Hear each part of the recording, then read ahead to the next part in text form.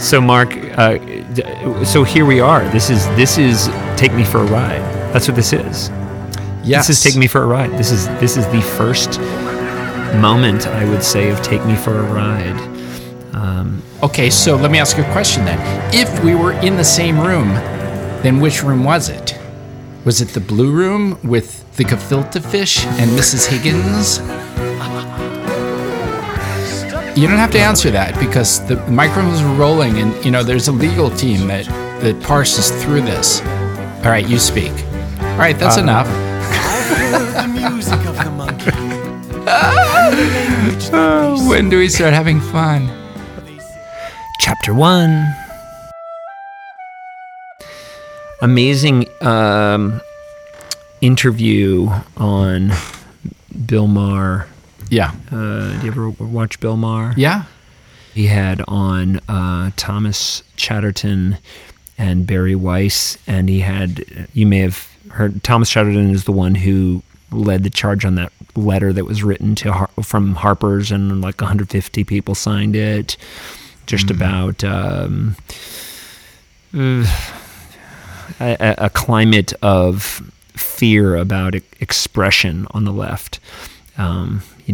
Like the kind of extreme left, basically policing what everyone says on the left, and a climate of purity, of trying to be as pure as you possibly can in terms of how you think. And if you say anything off of the, what would you call it? Because Barry Weiss explained politics now is becoming like everyone's religion. So if you veer off of the orthodoxy, you get slaughtered. And so they were talking about that. It was very interesting, very interesting to hear that. And that's just the left, That's not even looking, but Barry Weiss said she's a fear of like the center is just dropped out, that the moderates or things in the middle has just like evaporated. So very, very interesting. You're saying the fear of the center has dropped out, so that no. Well, the center has dropped out. The center has dropped out. I see. And only like the extreme views on both sides are tolerated. What I think cancel culture exists partly because of largely because of the internet, because there's this like digital dome where you speak something or you do something, it gets captured on video or audio, and then it's always there, and the press or anyone who's the press, anyone or any social media can keep referring back to it and keep seeing it and that becomes your identity, that everyone can always see that moment where you did something bad or that people, and it never goes away, and that's whereas like in a relationship you have these things and it's between you and this person, and that kind of dissipates over time, or maybe it doesn't. It couldn't, but in this case it did for you. You had some time passed, and that's kind of the natural, that's potentially the natural progression of things. Here I am, even like in my speaking, I'm like careful with how I say things. I realize, if someone listens to me and say, "Oh wait, he said that this is the way it is," I'm like, people, it's the exploring of ideas is a very wonderful human thing that we do. And I'm not taking a stand on all of these things. I'm not up in front of a crowd saying, this is the way it is. I'm, and I think a lot of people are trying to do that. They're trying to just like examine things and think about things, and without taking a stand on everything, but just saying like, oh, this is, this is an interesting thing to think about, and this is an interesting thing to think about. And,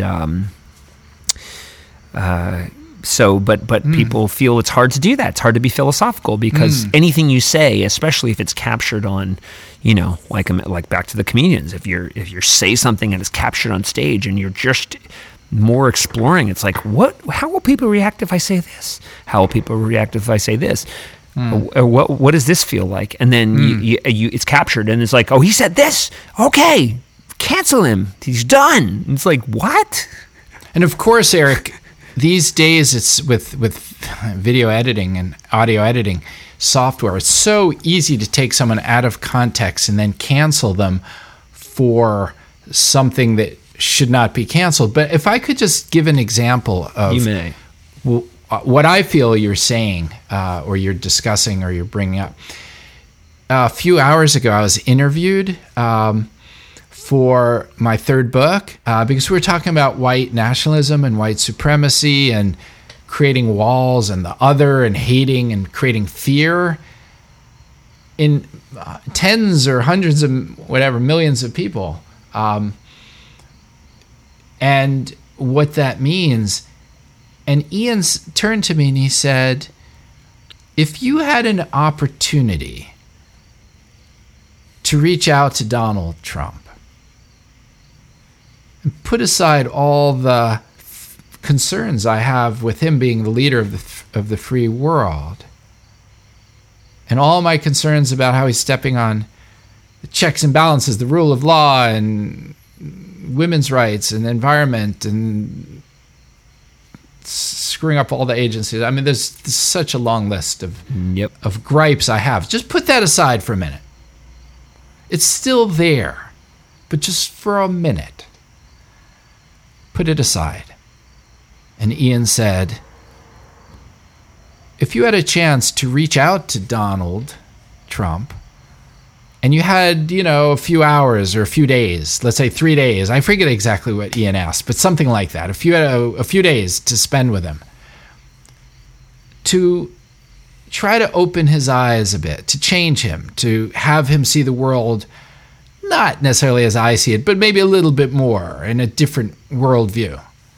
Because he said, it sounds like Trump sees the world very differently than you do. I said, indeed, he seems to. So he said, what would you do? And I thought about it for a second. I didn't have a lot of time to think because I was being interviewed. So, you got to, normally, someone asks me something and a few hours later I say, so I couldn't do that. I said to him, this is what I would do. I said, first of all, I would reach out to him and I wouldn't be snitty with him. I said, I don't respect the man, but I respect the office. So I'd say, Mr. President, let's go on an excursion. Let's go on an expedition. Let's go on a trek. Let's travel. And I would take him to Indonesia. And I would take him to Sulawesi. Nice. To Makassar. Ujung Pandang. Take him for a ride. Take the president for a ride. And then I would take him to Chile. And I would take him to Puerto Rico. And he'd say, wow, Mark, and I would this take is him fascinating. I would take him to all these places and show him how generous and how beautiful these people are and how important the trees are and the wildlife and the fish and the ecosystems and how in Indonesia, this horrible Muslim country isn't a horrible Muslim country. It's this big, huge country where people are generous and kind and they invite you into their homes. People they don't even know who you are and they invite you into their homes and say, do you need food? We'll feed you. Right. They don't have a lot of food, but they offer you food. Do you need a place to sleep? Stay in our bedroom.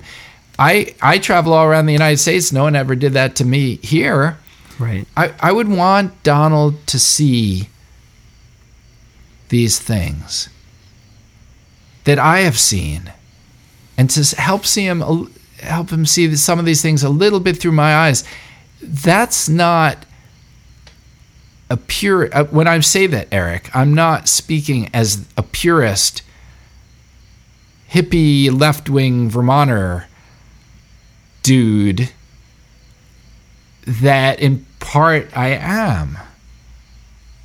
It's seeing it as exploring an idea that suggests a degree which probably is not there, but it suggests, just by talking about it, opens up an avenue of redemption, forgiveness, growth, learning. Now, unlike Susan Collins, I really don't think he's capable of it.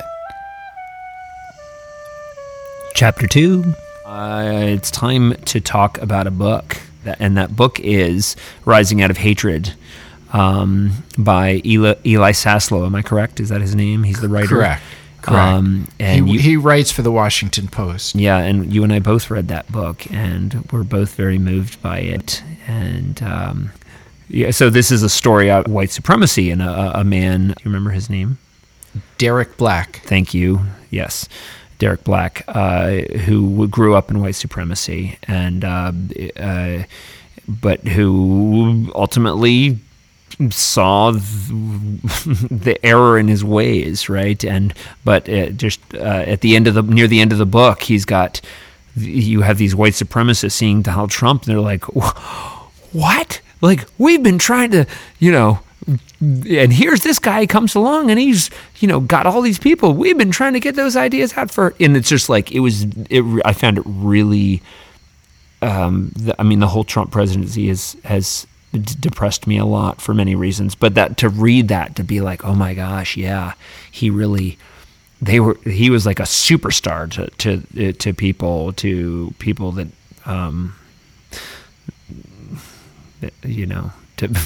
who valued those ideas.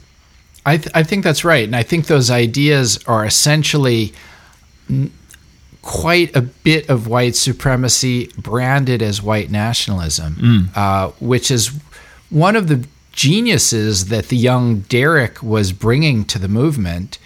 He was sort of mapping ideas and trying to make them more mainstream, because all that talk was really considered quite fringe, and obviously much more than Derek. Derek was doing a fine job of it from the white nationalist, white supremacy point of view. Donald Trump did a far better job in the sense that he moved the line for, I don't know, tens of millions of people or whatever. He changed the whole dynamic, the whole discussion. He changed what is acceptable, right, in terms of speech. And what you share and how you act in the United States and possibly not very likely other parts of the world. So that was the dream of his parents and young Derek's parents and his uncle being David Duke, right, the former or current Klans member, I guess former. But Derek went in a different direction, didn't he? He absolutely did. Yeah. Kind of amazing, and was willing to share his story, which I thought back to honesty, I thought it was bold. It was very bold to share that and have a book written about it. And it's really an amazing read for this era. It's an amazing read, and what young Derek experienced is what I was trying to express to Ian when he was asking me about what I would do if I had 3 days with Donald Trump. Right. And that is, I would, as I said before, I would have him travel. And what Derek does, which opened the door for a transformation, is he traveled.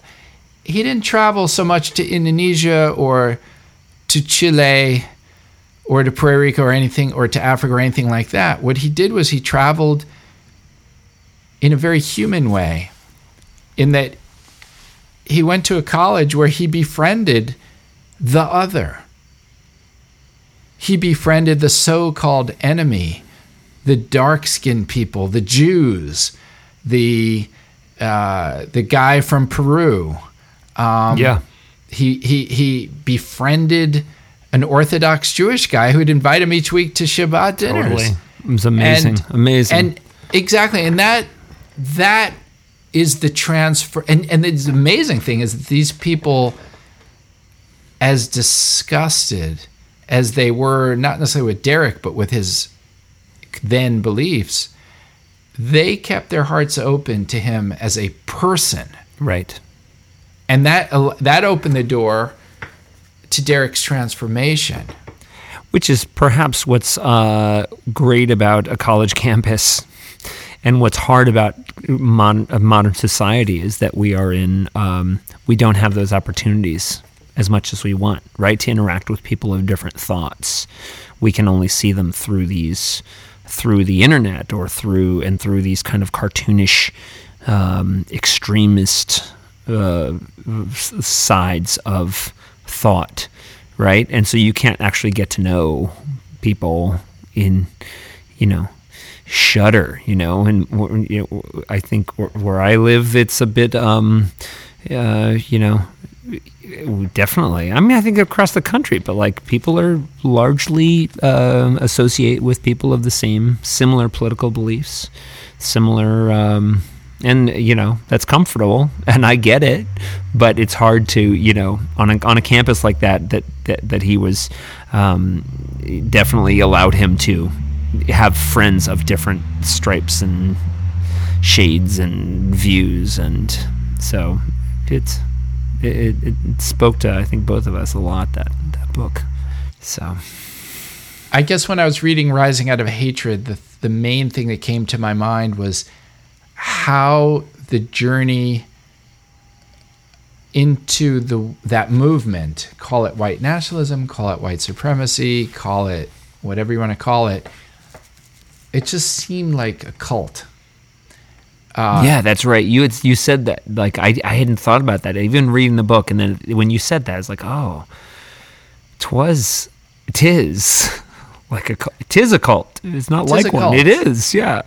And he got his. If you're inside that group, you get your information from these people and these people and these people, but not anywhere else. And you just limit a cult. It could be a destructive cult. It doesn't have to be destructive, but in a cult, you get your certainly if it's destructive, you don't get outside information. You get information that's been filtered by the cult itself. Right. And if you buy into the cult, you buy into those filters. So it was big news to Derek that black people or Jews or Muslim people could be super nice. Right. Yeah, he was in the cult, right? So there was an orthodoxy there. Yeah, and it's a scary orthodoxy, but yeah, he didn't know any different.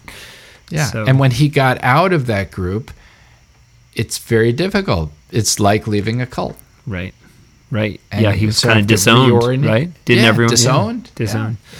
And you have to reorient and create a new model of the world and create new social contexts and just sort of rebuild rebuilding oneself. And I say to Derek, hats off to you. That was quite a journey. And I appreciate him sharing that. I for one learned a lot. And I think Eli Sasla did a great job in presenting the information, and a lot of the people, he presented these people as very human. I find that white supremacy, white nationalism, I'm repulsed by it. I'm a Jew, so I'm like, these people would hate me. Maybe they'd want to kill me. Who knows what they'd want to do? Yep. And I'm reading books right now about Nazi Germany, so these people are carrying Nazi flags and stuff like that, or some of them are. I'm absolutely repulsed. But these people are also human, and they have a human side to them, and I appreciated Eli's humanizing a lot of these people. Yep. They have emotions too, and they got to be the way they are because blah, blah, blah, because their parents did this, and maybe they had a bad experience with blacks or with Hispanics or with Jews, or probably not. Maybe they didn't. I, for one, started, I had a hiatus in college and decided to go back to school out in northern Colorado. at CSU, and I left that school. There's too many white people. So I needed more diversity. I'm used to, I need. Of course, I'm in Vermont, so that's very confusing. But we all have our contradictions, Mr. Maring. We do. Chapter 3. So, switching gears, do you recall in Rising Out of Hatred that Derek Black sings a tune at his, what is it, like a talent show at his college, and he sings it he interprets the song in one way, and other people hear it and they say no, and they were not pleased necessarily with his singing it, and I think the tune there's a tune by Mason Jennings, called Adrian, right? Incredible, yeah. And I actually didn't know the tune, and I'm going to sing it for you. Beautiful. I haven't. I hope I got this down, but a deep tune. So check it out. Looking down from the apple tree, mind's tied in back of me, with this rope below my chin. We don't fear death, my Adrian. Trust me, son, that one day soon you'll be on the bottom where the boat breaks through, to let our freedom in again. We don't fear death, my Adrian. From now on I am part of you. I'm the story that you'll tell. Let my life empower you. Let my troubles teach you well. Let your burning hatred go. Learn yourself until you know that fear is where all hatred begins. We don't fear death, my Adrian. From now on I am part of you. I'm the story that you'll tell. Let my life empower you. Let my troubles teach you well. As they set my last breath free, turn your eyes but don't fail to see love you feel inside your skin. We don't fear death, my Adrian. We don't fear death, my Adrian. Beautiful. Thanks for sharing that. I think it's ironic from a certain interpretation that Derek was singing this because he was so steeped at a certain point in his life in hatred. And here he's singing a song about letting your hatred or letting hatred go, dropping it. Yeah. Yep. And he even, I think he was still in the throes of his white supremacy when he sang this tune, and people were a bit up in arms that he sang it, that he interpreted. He thought it was from a different era, like the song was referencing a different era. And I believe that it's inspired by events in Toni Morrison's Beloved. So but nonetheless, no matter what, the tune is, I'm grateful to have found that tune. It's in that book. I'm grateful you found it as well. I think the line for me that stood out the most was, fear into hatred. It's Yeah. it's deeply psychological in that that's where hatred comes from, is a place of fear, a place of unknowing, and Right. Of being afraid of that which you don't know.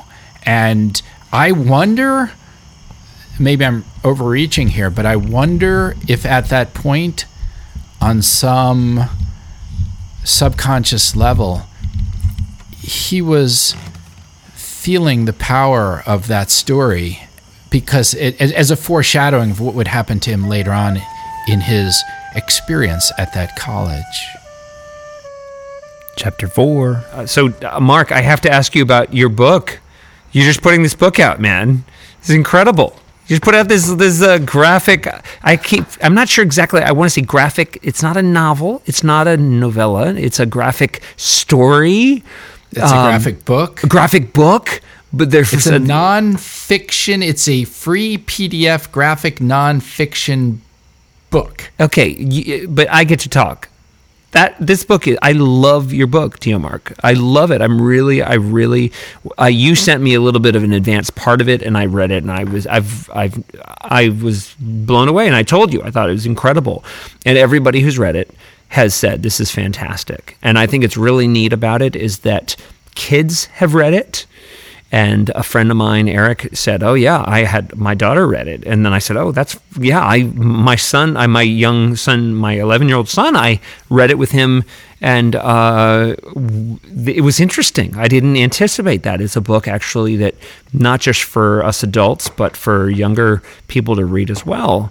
And I want you to talk about it, but I do want to. I think just from my point of view as a reader, I thought it's very interesting what you connected. Because you brought yourself into the book, and it's really about your experience in a cult, and it's very honest. And I appreciate honesty. The book was very honest. And I've heard the stories of this many times, and I've always valued them. And you're definitely the only person I know who's been in a cult and gotten out of it. But you kind of make that also clear that that's not totally true. That there's cults all around us, and cults of thought. And so you brilliantly connect your cult experience with what's going on today. And and I really think it's really a something I hope lots of people get to read. I actually did we say the name? Ramatrama Trump, and obviously providing a link for that, but it's free to read and look at, because it is graphic, and very Marcy, I believe is her name, who did the graphics, did a wonderful job. And it's really So anyway, anything you want to say about the read? I can interview you, Mark, but we can just chat about it, because I just think sure. I just think anyways, congrats on the book, dude. It was really, really, really well done. And it's amazing with these graphic. I think we've both read some other shared graphic novel experiences, right? And like Mouse, we both read Mouse, and I'm amazed what can be said in a graphic book, even in a short. This one is 35 pages or so. 32. Right, 32 pages. A lot can be said with a few words and powerful ideas. So, well, no, thank you for that. I would start by thanking you, because writing this book in this way was your idea. And I thought about it, and I said, sounds like you're asking me to write a comic book. And it's very powerful. I'm thrilled that I did it. So I thank you, and I appreciate you sending me Mouse, M-A-U-S, a graphic novel about right. Is it a novel? The Holocaust? It's a true story. Yeah, it's a true story. It's incredible. Yeah, Mouse is kind of the, if there's a graphic novel, you're gonna. I don't know what we call it. Is that a novel? I guess, or it's a true story. Graphic story.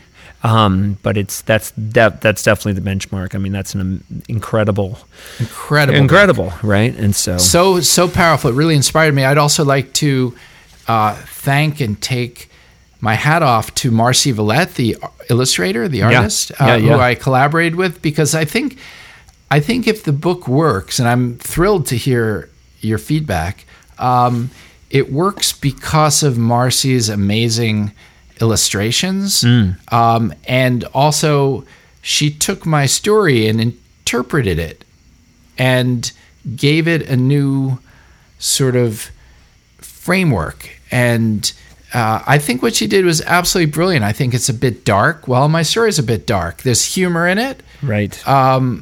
There's humor to my story. She added lots of dimensions that were always there, but she perceived them.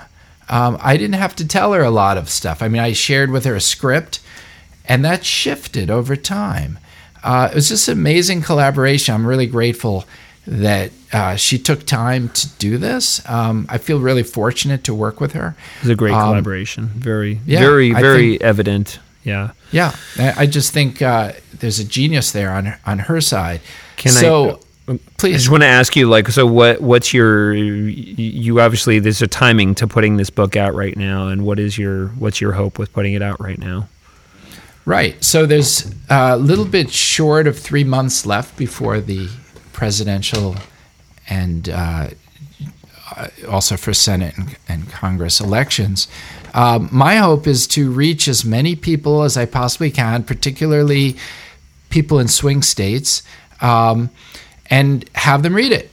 The book is, as you point out, is entirely free. It's a download. One goes to ramatraumatrump.com, RAMATRAUMA, Trump, TRUMP.com. It's all free. Share it with your friends. I don't want any money from it. But I think maybe the target audience is 18-year-olds through 36-year-olds, but that's not really true because a lot of people outside that age group really enjoyed it, including a lot of younger people and a lot of older people. But the book is an attempt to encourage people to vote. It's sort of showing our current president of the United States as a kind of cult leader. He's not really a cult leader, but he shares a lot of characteristics with destructive cult leaders, and the book points that out. I think it's important for people to understand that, to have a mental map as to what the playbook is for destructive cult leaders and how that relates to the current executive branch, particularly if we want this democracy to last. So I see my book as one voice out of many to push back against a rising tide of fascism in the United States. And I'm not usually someone who would say anything like that. I'm not usually a conspiracy person or someone who's saying the sky is falling. I feel our democracy right now is in danger. So I am going to reach out to as many people as I possibly can to warn people. And to me, this is not Democrat versus Republican at all. This is about rule of law. It's about checks and balances. And I feel it's an important book. That's why I'm giving it away for free. If there's a large organization out there who would like to use it for fundraising, the DNC or Move On or Project Lincoln, Republicans for Common Sense, they can use my book for fundraising. Let them keep the money. Right. Well, congrats on the book. I hope you're going to do more of these. I think you've hit your stride as an author. So, diverging once again, there was something called Mr. Peach, Chapter 5, and Mr. Peach on the Beach was an idea that came out about 1,000 years ago, but it involved basically being in a space with a person, or it could be a duck or sheep. Not a chicken. No.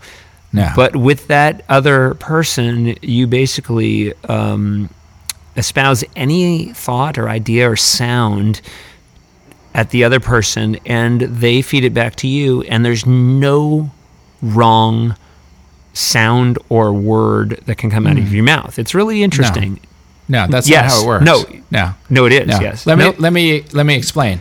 So By explain, what do you mean? well, the way Mr. Peach works Yeah. is because there's an intricate network that is the pits. And it's Cancel. just Wrong. Cancel. Nope. No. You cannot say that. Actually, I feel like you're did you hear? harping Did on you hear what? peach fuzz, and I don't think that's fair. I'm Did you trying hear, to did you hear what explain he something. said about peaches and the pits? Oh boy, Mark. Wait. Is that the one who got $150,000? He paid her for her.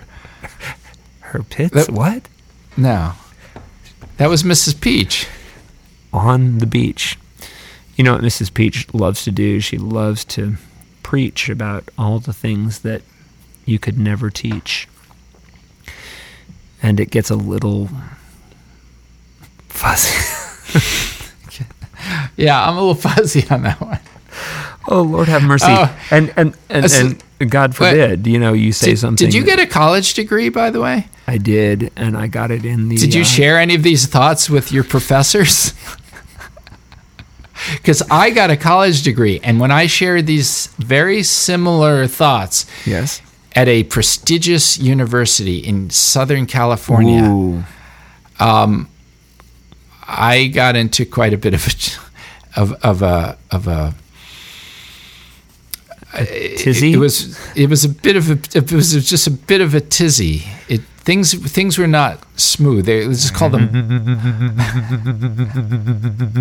Continue. No, wait. You're triggering something in me. That's what the professors used to do to me. Don't do that to me. That's not fair. I would say, Dr. whatever. It turned out they weren't my doctors, just a professor. It was really kind of weird. Did you have I would explain. Stethoscope. And if you ever no, don't do that. No, that's not fair. Because I would say doctor, Yes. or whatever, you know what I mean. Yeah. And I would start explaining to the Mr. Peach story and the whole narrative of Momo, Moo. and they would go, "That thing you just did, I can't do it." No, don't do it. Don't do it. No. It's triggering for me. I'm going to cancel you Peachy. if you do that. Peachy. No. It was juicy. The whole thing was really juicy. What did It was the sweet. doctor say? But what did the doctor say? He did that same. No. Eric, listen.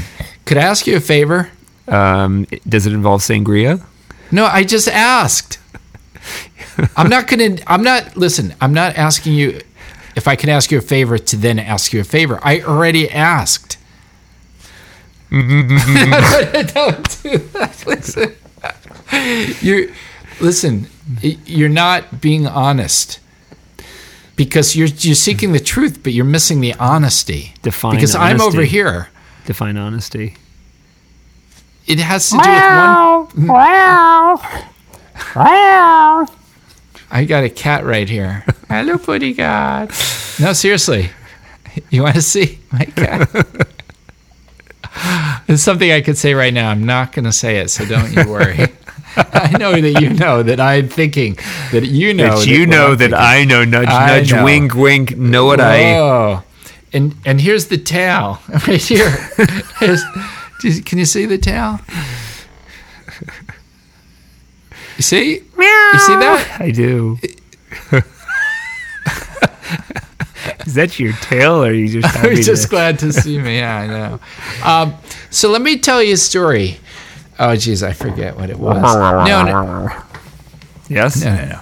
When we were, remember, your family and my family were in Darjeeling, and there was miles plantations of ripening tea. So when we were there, do you remember? Look, I like the corn. You like the other things. Do you remember what it was? Exactly. It begins with a mm. What was Do you it? remember? Momo? Momo. Momo. So the weird thing is Mr. Peach and Momo get together regularly. Do they pick each other's noses, or is it a dipping kind of thing, like dipping? It's more dip. It's more dipping. dip. Not picking, dipping. Dip in trunk. Dip in trunk. Dip in trunk. They do it with trees. I don't understand it.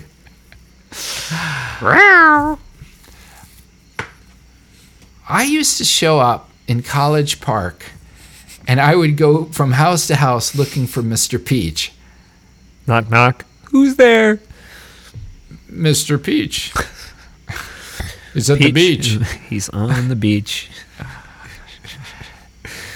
He's with the Sneetch. Wasn't that the book, The Sneetches? With the stars on their bellies? Each of them got a Sneetch. Do you know the Sneetches with the stars on their bellies? The bellies of thar Yeah. each had a star. It was like the in-group versus the out-group. Correct. And I think there are those people in society. I got to learn how this thing works. I guess I talk here. Hello. You talk into it, you go Mr. like, Peach? meow, meow. Exactly. Meow, meow, meow. I feel like the people who know or are in the know about Mr. Peach, it's as if they have stars on theirs. Stars on thars. Thars, Yeah. hars. Stars on theirs. And it shifts every so often, and all the switching is done by Mr. Momo, by Momo, when he does that thing. I don't like it. So no. No.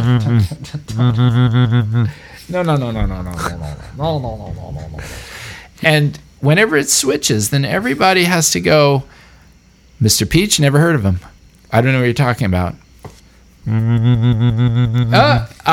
Mr. Peach. I have a final thought, because you were going to say something about the doctor and language. I have a thought on language, and then I'd love to hear your thoughts to finish on language. Here's my thought on language. When my son was 1, maybe 1.5 or so, this is Julian, and when he would see a truck or anything with wheels, he would say this, "Bib." He'd put his tongue in between his two lips, and he'd say, "Bib." So anything that rolled, anything that rolled like a truck was "bib." And I asked a linguist friend about that. I thought that was really interesting. He said, "Yeah, when we're younger, we explore hundreds, if not more, sounds." And then our language cult basically shoves us into a certain number of sounds that we can make in order to symbolize thought. And so that sound, "b," is not a sound we make in English. You don't make that. And there's all these different sounds that we use to symbolize thought. But that's not one of them. But young children explore the whole realm, and so anyways, we've used the symbols that we've been taught are the ones we can encapsulate as much thought as we can into these words, and that's what we've done here, taking each other and hopefully those that are listening for a ride. Your thoughts, sir? Yeah, I would agree with what you said up to the point where you said, "Hey, Mark."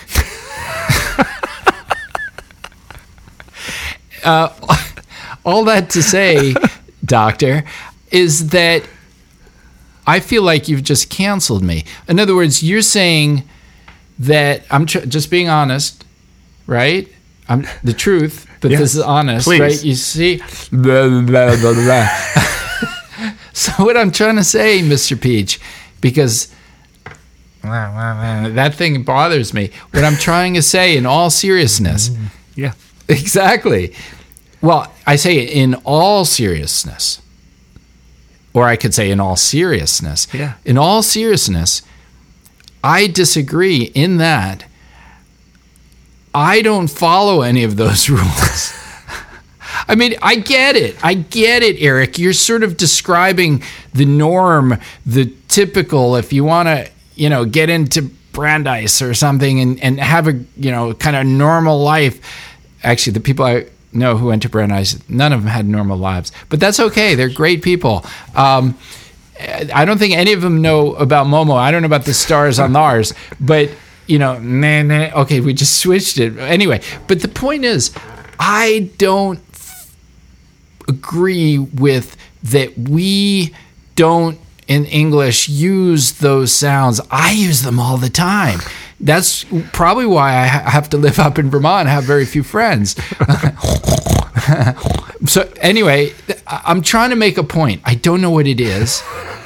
And Cancel. I feel, We're going to get canceled. No, I'm going to get canceled. This is our first show. So I just want to share with you this one thought.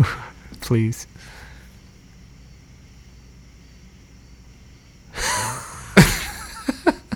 I'm taking it in. I'm sorry, I just can't get there. But at some point, listen, if we have several of these, what do you call them, podcasts, Take Me for a Ride, maybe if people tune in each week or each month or each year, however often we do this, maybe they'll get that one thought that I want to share with you. It's not going to be this week. So we have to stay tuned?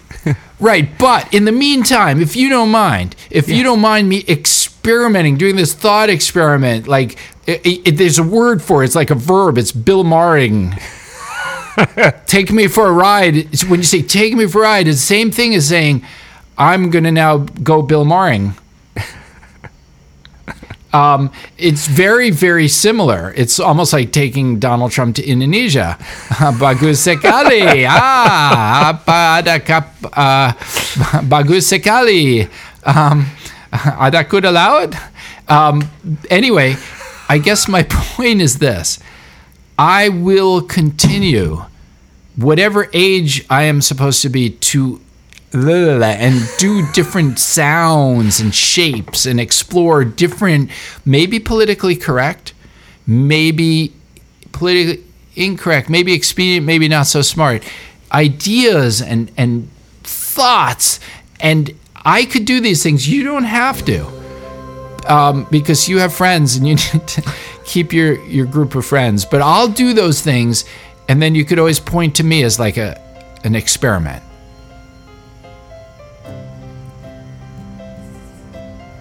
Did you get it? What? Oh, you didn't hear? Oh, I just shared I just- something. You just missed it. I'll try again. Wow, how'd you do that? A lot of practice. Wow. Kind of like the quickest draw in the West. Do you know the quickest draw in the West? West? the Quickest draw in the West. quick draw McGraw. Quick draw McGraw. Ready? He shares really deep stuff and blows your mind. You ready? Yeah. Did you get it? Oh. You missed it. Sorry, it's too late. Oh. Hey, I'll see it. No. Wait, no. I can't wait for the next one. Maybe I'll see it. Is that like that green flash that happens right when the sun goes down and the earth goes up and the moon goes left and right? And then it goes kapowie. Hello? Hello? Are you still there? Good night. Isn't that what Monty Python said in the Holy Grail? Good night.